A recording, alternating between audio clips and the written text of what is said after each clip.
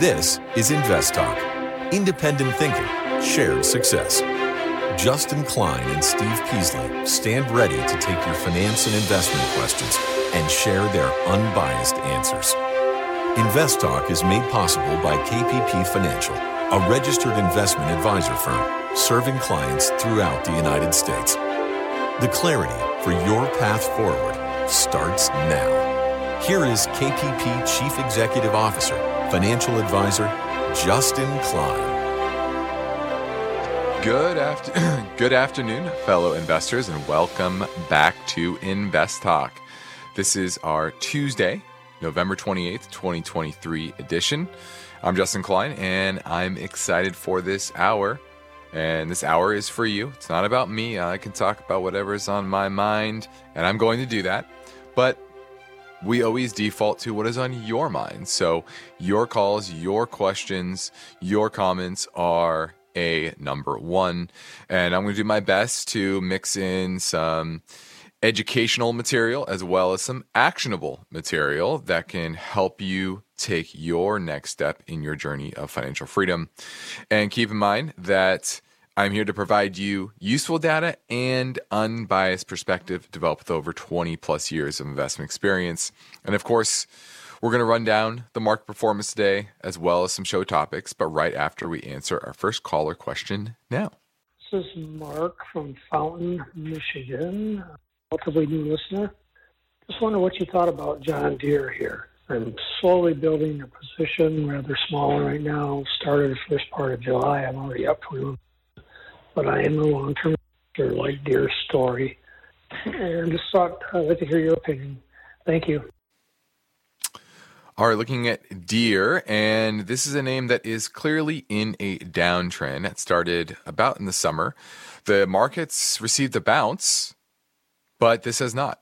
So this pulled back from about $450 per share at the peak in July and was weak throughout the latter part of the summer into the early fall. But the market rebounded, and this just sits pretty much the lowest levels since early June. And that's not a good relative strength picture. Now, a big factor in that is the recent earnings announcement, and that was management guiding to a weaker fiscal 2024. So the trends in their business clearly are not great.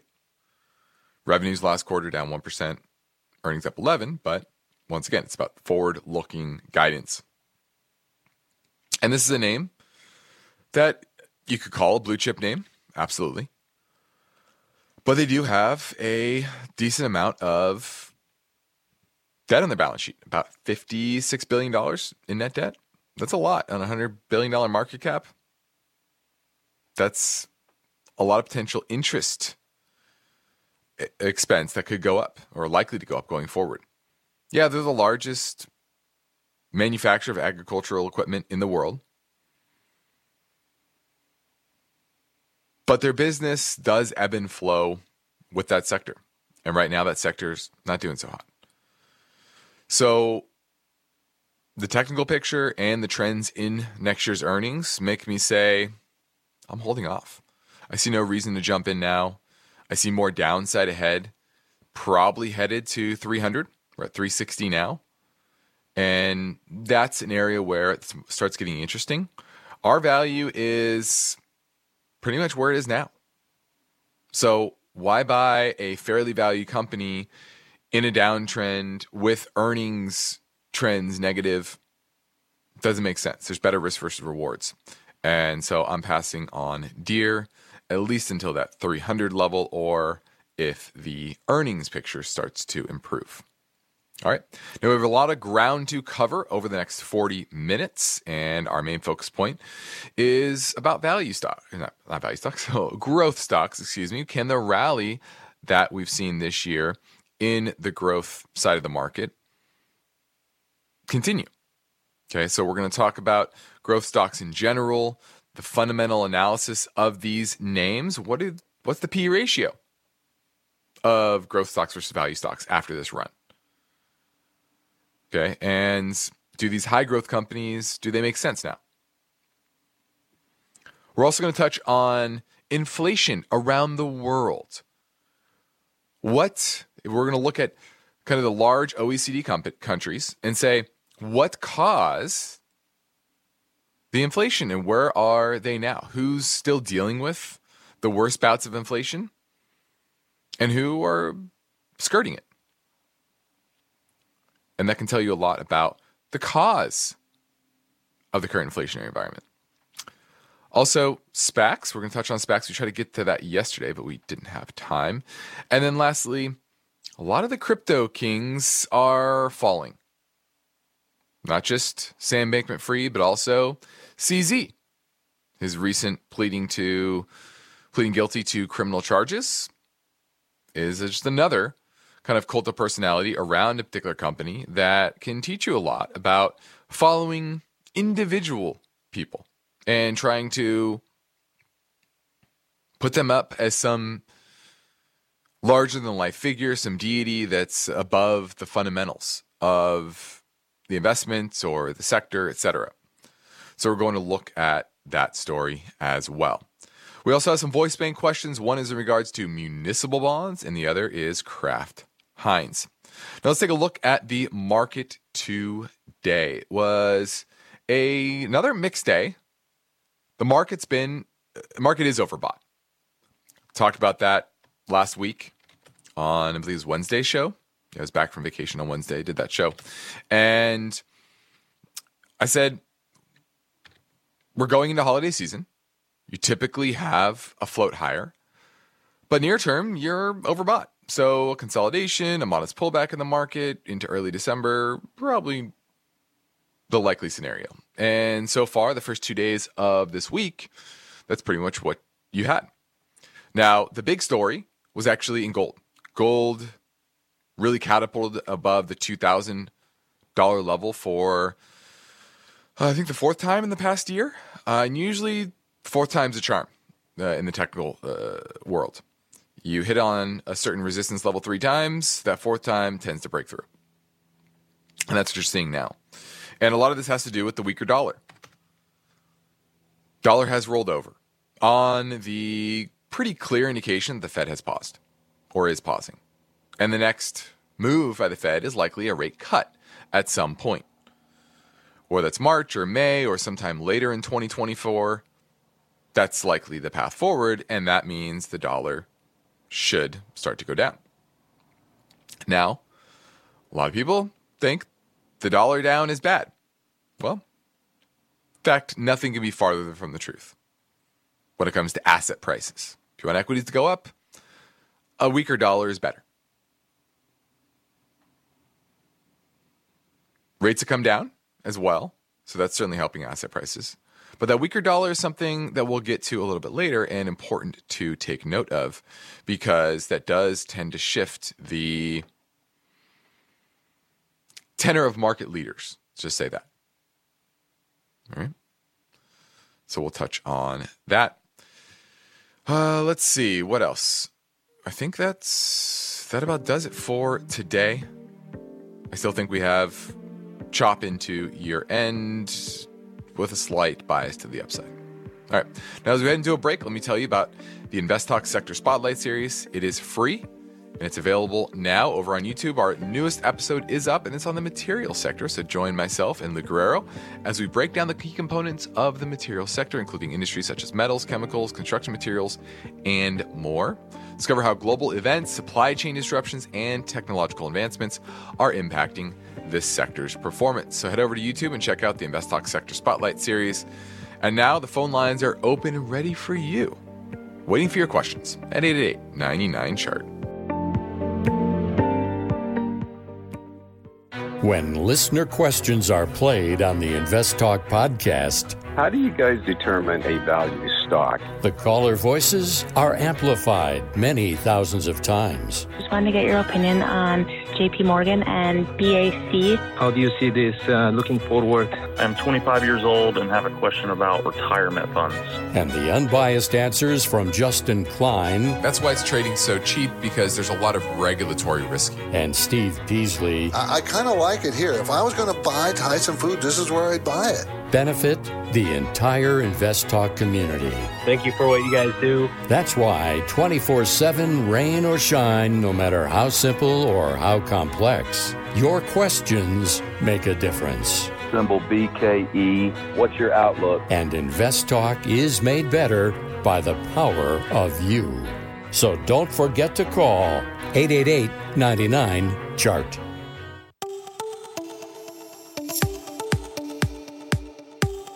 This is InvestTalk. For serious investors, it's all about achieving financial freedom. That's why the unbiased guidance offered by Steve and Justin is so valuable. The InvestTalk Anytime listener lines are open now, and Steve and Justin welcome your questions. Call 888-99-CHART. Hey guys, this is Andrew from Atlanta. I was trying to call you about Kraft Heinz Company. That's ticker symbol KHC. I've been holding it for a little bit. I'm down like almost 15%. Is this going to be something that I should hold long term? Well, I'm kind of guilty of holding way too many stocks, and I was thinking I've got some pretty good ETFs, considering maybe just selling this and maybe going into an ETF. But I would appreciate your analysis of Kraft Heinz. We greatly enjoy the show and hope you guys have a happy Thanksgiving. Thanks. Thank you for the kind words. Now, Kraft Heinz has been struggling, but it is in an uptrend as over the past, let's call it month and a half. Bottomed in mid-October and now is above the 50, 100, and 20-day moving average, but longer term still in that downtrend. And there's no coincidence here that the recent uptrend in Kraft Heinz is also coinciding with a uptrend in bond prices. Right, rates down, bond prices up. And why is that? Because Kraft Heinz has a lot of debt, about $20 billion in long-term debt on its balance sheet and a market cap of only $43 billion. Now, fine business, a steady business, not a business that's going to go bankrupt or anything like that. I don't think anytime soon. But a higher interest cost is likely to hurt their bottom line over the medium to long term. And so I would be using this rally to sell it. An inflationary environment tends to be not very good for consumer staple companies like Kraft Heinz. Just for everyone out there, it's Kraft. They make condiments and ketchups and cheese and other types of products you find in your day-to-day grocery store.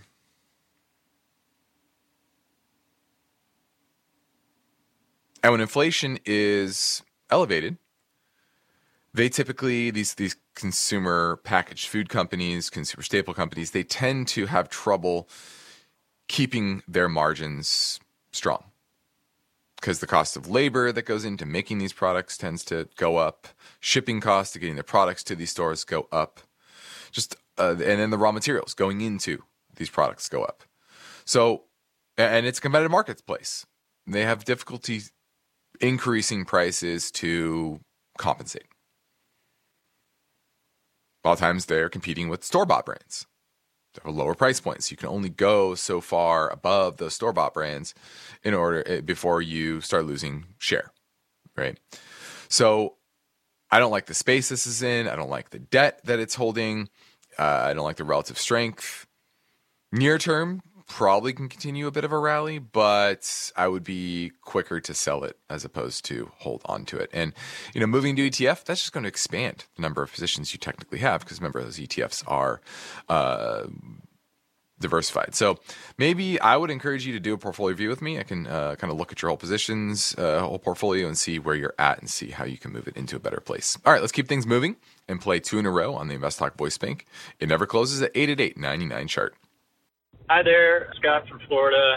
I have a question about after-hours trading, or I guess maybe trading futures. Who can do it? Who can't do it? Advantages, disadvantages to it, I guess. And then kind of a related question out of kind of an offshoot of it. If people can trade after hours, why wouldn't the market just be open, either 24/7 or 24 hours a day, 5 days a week type thing? Just want to get your take on that. Thanks. Bye. Well, anyone can trade after hours. You have to talk to your broker on the cost of that. There typically is actual commissions to trading after hours. Also, it's a lot less liquid, meaning you can't just go put in a market order. You have to find, bid and ask. There's once again, there's not as many traders after hours as there is when the market's open. Why is the market open 24/7?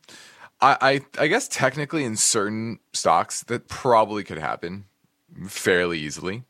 Now there are market makers and traders that keep the market more liquid during the market open, or when the market's open, excuse me. So if you made it 24 hours, that would probably spread the liquidity out amongst a longer time frame. How would that work? I think that's something that will probably be explored, eventually happen, but as of now, I don't think this is a good way to go. All right, we're heading to a break, so give me a call now at 888-99-CHART.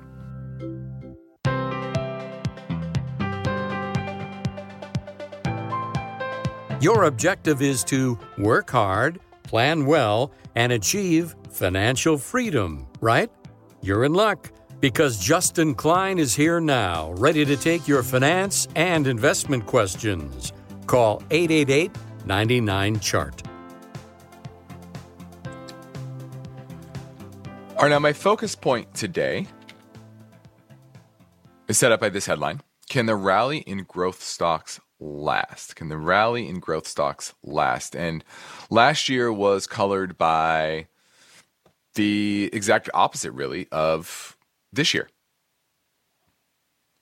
And it's really in regards to AI. AI has driven the mania towards growth stocks, whereas the value side of the market has kind of languished. The Russell 3000 Value Index this year is just up 2% through Monday, whereas the Russell 3000 Growth is up 32%. That's the second biggest underperformance on record dating back to 2000. Pretty crazy. And now this is your classic kind of snapback rally, because last year, Russell 3000 Growth was down 29%. So I know it sounds like, hey, it's up 30-something percent. It's roughly flat. No, it's actually still down from last year's high. Whereas the value side of the market last year was down only 7%. So that's also still down from last year's start of the year. But net, value still outperforming. So pretty interesting to see what's happened over the past couple of years. And it just shows you that you can't just chase last year's winners or last year's losers. And oftentimes, in fact, actually last year's losers tend to be tend to outperform in the years forward. That's why a lot of people tend to chase performance, and that's usually not a good way to go. Now, a big reason for this is muscle memory. People still are interested in growth stocks. They're still sexier. And so when the momentum comes back, they tend to pile in. In fact, right now, hedge funds are the most overweight large cap growth that they've ever been. So it's a very crowded trade at this point.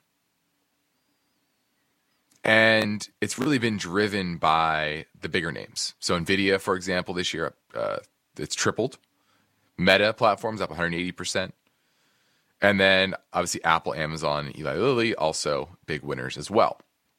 On the value side, 6 of the 10 largest stocks are down this year within that index. Chevron is down, Johnson & Johnson, Merck, Bank of America. And that latter is a big reason why the value side of the market has underperformed this year. Financials, banks, big part of that index. And then utilities. Utilities down as well because they're bond proxies, same with consumer staples. Now, one thing you're starting to see, which is interesting going into this year end, is that's starting to shift. So if you look over the past couple of months, you're actually starting to see the value side start to outperform once again. And a lot of this, I think, has to do with the dollar. Now, while interest rates are important to multiples and whether or not growth stocks are going to outperform longer term or not, and what multiples they can trade at, the dollar actually is a big reason for the shift in the color of the market and the trends within the market. And the recent rollover in the dollar is something that everyone should take note of. Last year, the dollar was roughly flat, starting from the spring until year end. This year, it's been up. So that's been a headwind to the commodity side of the market, which tends to, once again, be on the value side of the ledger. Now, currently, the growth index trades about 32 times trailing earnings. 32 times. The value side, 14 times. Now, there's always going to be a difference there. Growth is going to always trade at a higher multiple. But should it trade at a multiple over 2 times as high? Probably not, especially when you consider the expected earnings growth next year. For the growth side of the market, the expected earnings growth for 2024 is 14.3%. The value side, 11.4%. So there's a less than 3% difference in earnings growth for 2024 justify more than double the multiple? Unlikely. And especially if the dollar gets weaker, it's going to mean better things for the economy, better things for banks, industrials, commodity companies, etc. So while the headline, and that's what's interesting here too, is take a note, is that these are headlines you're starting to see. Is this big outperformance? And when you see the headline, 9 times out of 10, you want to fade that headline, meaning take the other side. And when you look at the backdrop of the multiples, of the trends in the dollar, of the trends in earnings, and the recent trends within growth versus value, I think next year will look a lot like 2022. All right, the next Invest Talk. Let's look into the story set up by this question. What are the must-knows about employee stock options? We're going to cover how to balance the tax and investment considerations. That story tomorrow, but for now, I'm Justin Klein, ready to take your calls at 888-99-CHART. Got a question for Steve or Justin? Just kind of wondering if this stock is a value trap. Now is a good time to call InvestTalk. 888-99-CHART. Say goodbye to your credit card rewards. Greedy corporate mega stores, led by Walmart and Target, are pushing for a law in Congress to take away your hard-earned cash back and travel points to line their pockets. The Durbin-Marshall credit card bill would enact harmful credit card routing mandates that would end credit card rewards as we know it. If you love your credit card rewards, tell your lawmakers, hands off my rewards. Tell them to oppose the Durbin-Marshall credit card bill.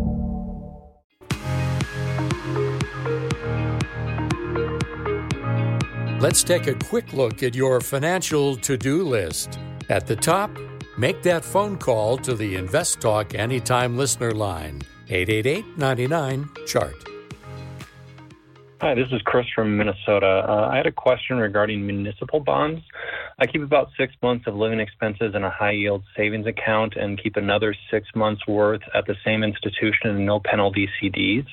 I'm in the highest tax bracket and was thinking about moving that additional 6 months in the no-penalty CDs to municipal bonds to lower the taxes on those returns. I've never invested in muni bonds before and was wondering, 1, how liquid the municipal bond market is, and 2, would you recommend municipal bond ETF like MUNI? Thank you. Well, the first prerequisite for municipal bonds is met with your call, and that is you're in the highest tax bracket. So it pretty much doesn't make sense unless you are in the highest tax bracket. Now, then it goes to how do you gain exposure to the municipal bond market? And for most people, especially in your situation, you're trying to keep it safe, right? Invest cash. you using an ETF like this probably makes sense. Now, the issue with this particular one, MUNI, which is the PIMCO Intermediate Term Municipal Bond Active ETF, and it's a fine ETF. There's nothing wrong with it, except for the fact that it's intermediate term, meaning there's some duration risk there. This is not cash. Okay, it means there's going to be some volatility, and volatility can cut both ways. So, from the beginning of the year, let's call it to the end, from the end of January, when it was trading at about $52 per share, $52.50, it fell until the beginning of this month to about $49.50. So not huge drawdown, but there's some loss there. And you have to be aware of that because the effective duration here is 5 years.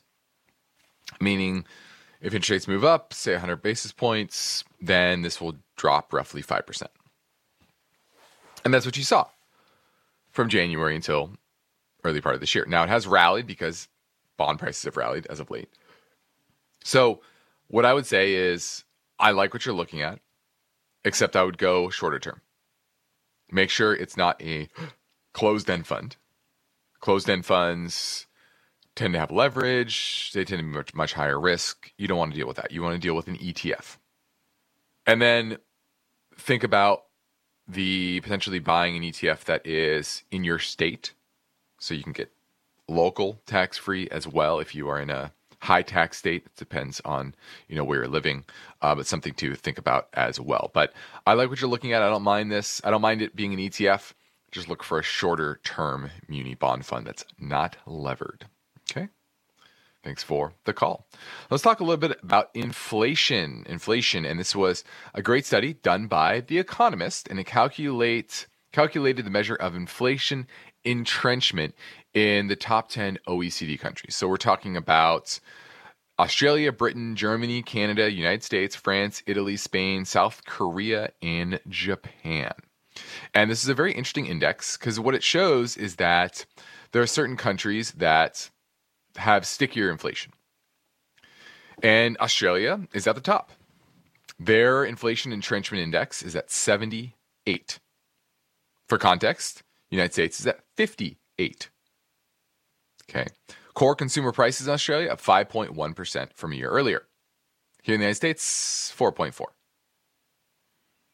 And inflation expectations remain relatively high. In fact, the highest inflation expectations going forward is in Canada, 5.7%. Now, second on this list of the most entrenched inflation, Britain.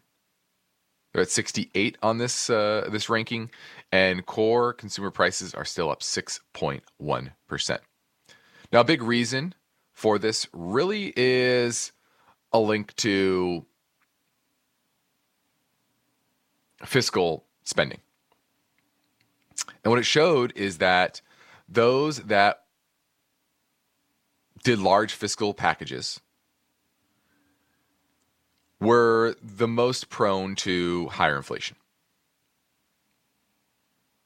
In fact, countries in 2021 that did the most fiscal stimulus or that had the most entrenched inflation did about 40% more fiscal spending than other OECD countries.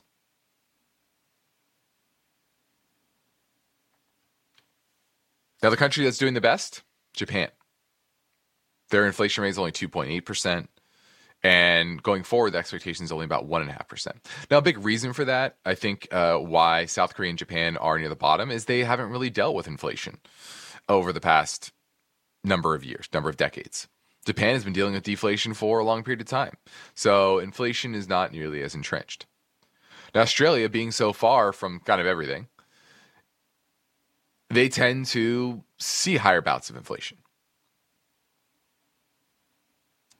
And Britain has experienced a lot of surges in inflation in 2008, 2011, 2017. And so they developed a more inflationary mindset.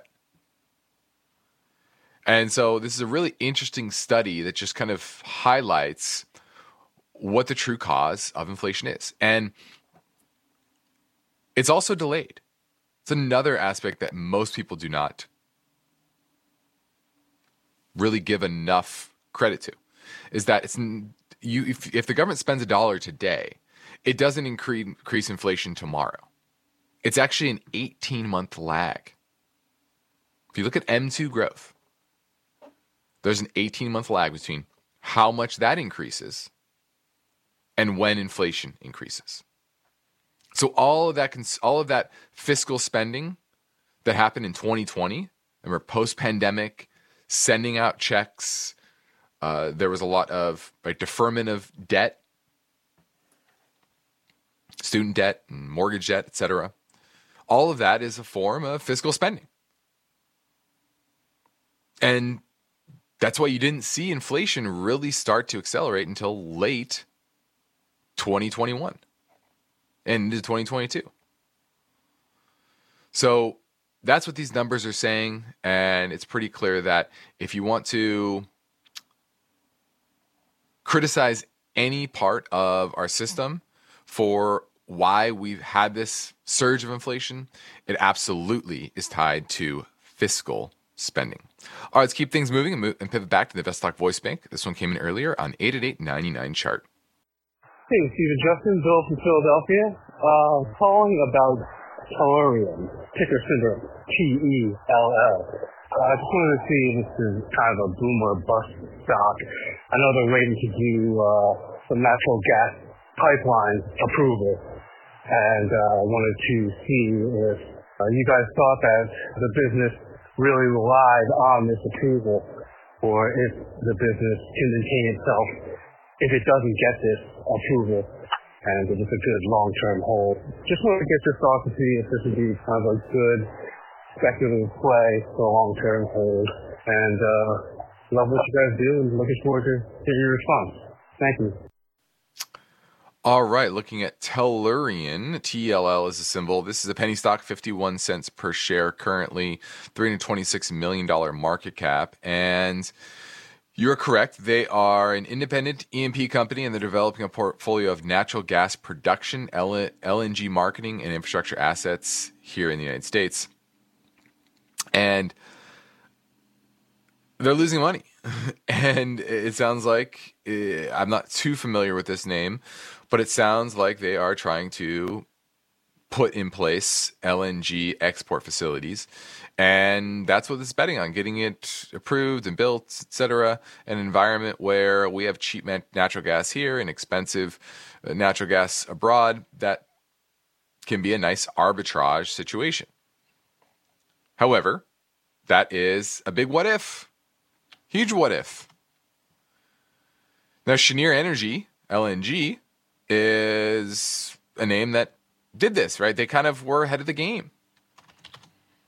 And so the question is, why would you go and mess with this company?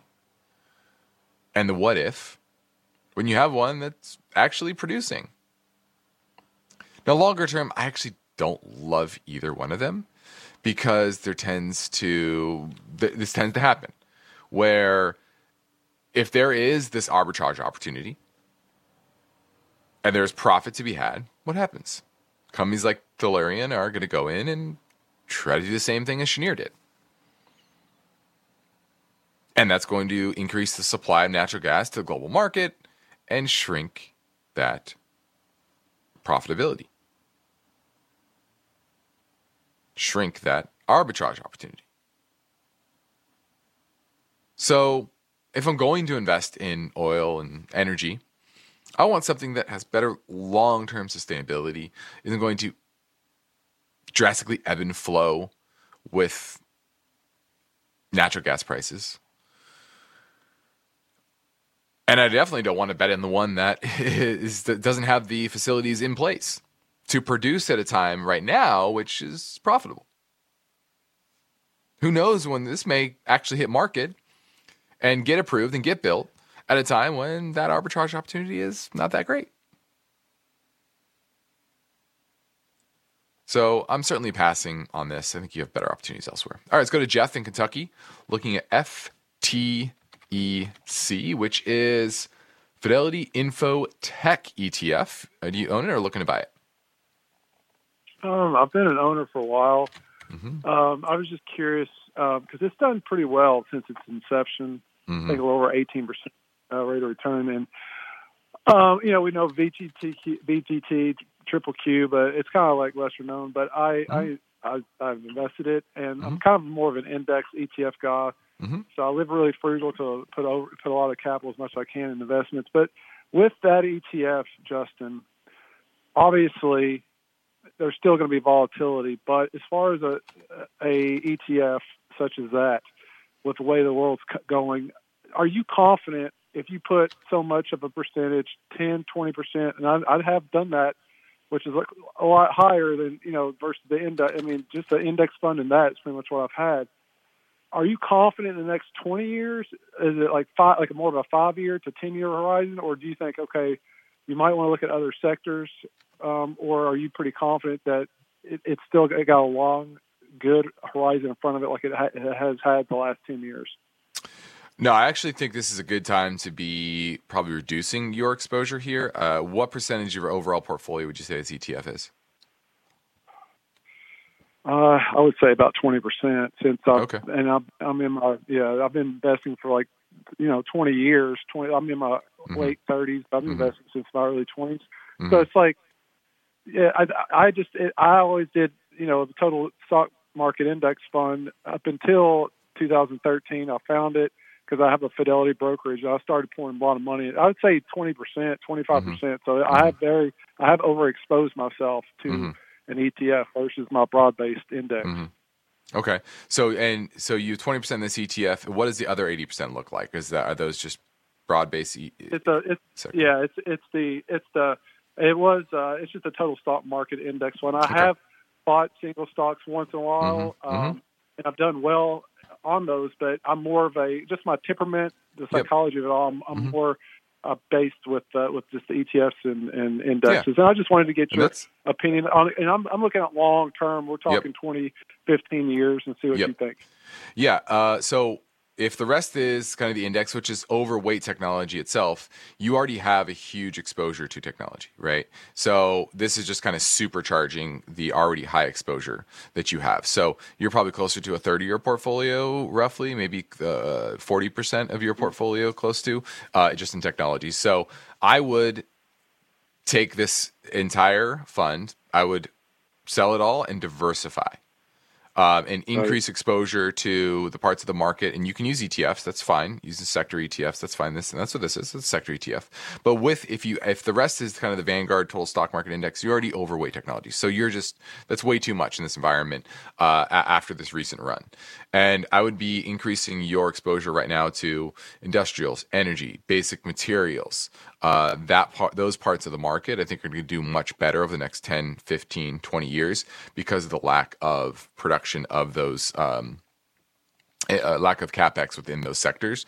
That's going to allow those businesses to really reap big returns, especially as we reshore manufacturing, et cetera. And I talked earlier about the valuations within the growth side of the market. This ETF is exactly there, where the valuations are just way, way too high. The current P ratio of the growth side, like I said, is in the low 30s. So you want to be selling this name and diversifying into the names that are underweight the rest of the market. Okay.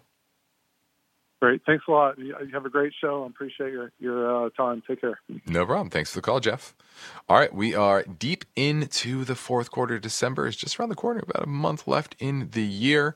And that means you probably are reassessing kind of your strategy, your overall allocation. And that's why serious investors need to adjust the strategy to fit the times. And if you need help understanding whether your strategy does that, I encourage you to reach out to myself and schedule a portfolio review via our website. You can go to our website, click on the portfolio review button and fill that out.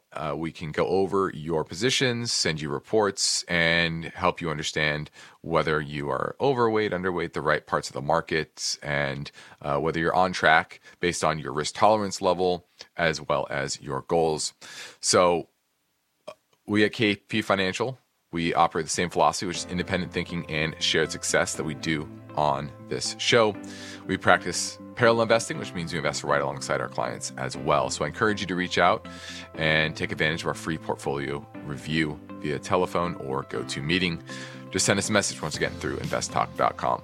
All right, we're heading into a break. The phone lines are open and waiting for you at 888-99-CHART.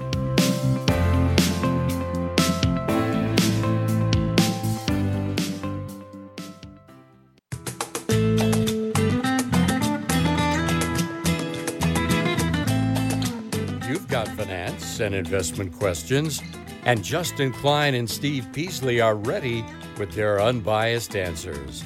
Don't forget to call InvestTalk, 888-99-CHART.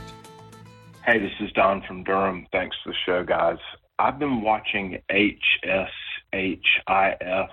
Hoshizaki Corporation, for some time, and I just can't make sense of the numbers that I have access to on Morningstar and Fidelity. The market cap's $4.7 billion, but what I see shows cash on the balance sheet of $257 billion. They make equipment for restaurant. The price plummeted on Friday by about 10%, and I can't figure out why. The P/E is high. I'm not sure what to make of the numbers, and just curious of your take of HSHIF. Thank you. Well, the cash that you're probably looking at is in yen. So that's probably what your confusion is. Obviously, it doesn't have that much cash. It is in a good financial position, though. They have no long-term debt. They do have a good amount of cash, about $1.7 billion in cash on its balance sheet. So market cap 4.7, enterprise value only about $3 billion because of that net cash. So it's good. It's a good business. It's a good company. Not a lot of people know about it, but it's a Japanese company that makes refrigeration products, food service equipment mainly, ice machines, dishwashers, beer dispensers, hygiene control equipment, etc., mainly used in restaurants, supermarkets, cafeterias, etc. It's been around a long time, since 1947. 1947, a little bit post-World War II. And modest dividend, just a consistently good business. Return on equity, not amazing, about 9% right now, but longer term, kind of around the 10% level. It's good. Not an exciting name, not a sexy name, but I think this pullback, as of late, certainly gives you a good longer-term buying opportunity if you're looking to gain exposure to Japanese companies, which I have no problem with. So I'm going to give Hoshizaki, I believe that's how you pronounce it. I'm going to give it a thumbs up. All right. Let's touch a little bit, lastly, on SPACs. And I think this is an underappreciated story over the past couple of years because there was a lot of money raised on the back of these SPACs. Now, for everyone out there, SPACs are special purpose acquisition companies. And it's basically nothing more than a promise and an aspiration, a pledged aspiration, to invest people's money in a profitable way. Now, the sponsors, they pay the money to get the companies public or the SPACs public. And with the promise that they're going to invest it in a private company and do it prudently for the investors. The sponsors are on the hook for legal, accounting, and underwriting fees.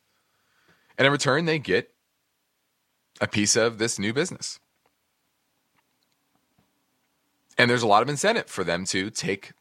There was a lot of incentive for them to actually buy something. Because after 2 years, they don't buy anything. They have to give the money back, and they eat the cost of getting the company public. And during the SPAC boom in 2020, there were 250 SPACs that went IPO, raising $83 billion.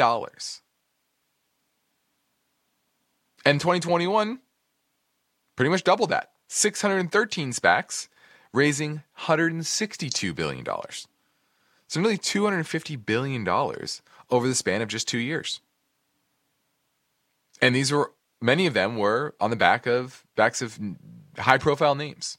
Richard Branson, Bill Ackman, Chamath Palihapitiya. I don't like Chamath.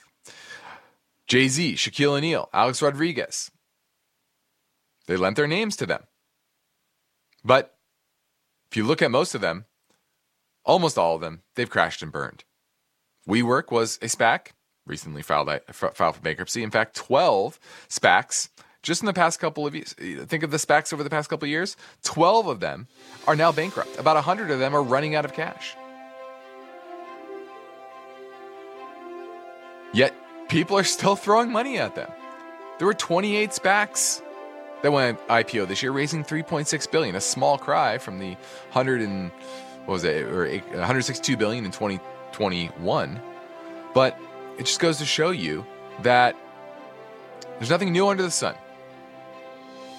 These were nothing more than vague promises. They're going to do right by the shareholder, and 99.9% of them have not. So once again, story stocks rarely work out. All right, I'm Justin Klein. This completes another InvestTalk program. Steve Peasley and I thank you for listening, and we encourage you to tell your friends and family about our free podcast downloads, which you can find anytime at iTunes, Spotify, or Google Play. And be sure to rate and review on iTunes. And it's official, we are now past the 57 million download mark since it all began, thanks to you. Independent thinking should success. This is InvestTalk. Good night. InvestTalk is a trademark of KPP Financial. Because of the nature of the interactive dialogue inherent in the format of this program, it's important for the listener to understand that not all comments made will apply to them. Specifically, nothing said shall be taken to be investment advice, or shall statements on this program be considered an offer to buy or sell security. Because such advice is rendered solely on an individual basis and at times will require that the investor review a prospectus before investing. InvestTalk is a copyrighted program of Klein, Pavlis, and Peasley Financial, a registered investment advisor firm which retains all rights. For more information regarding KPP's investment advisors, call 1-800-557-5461.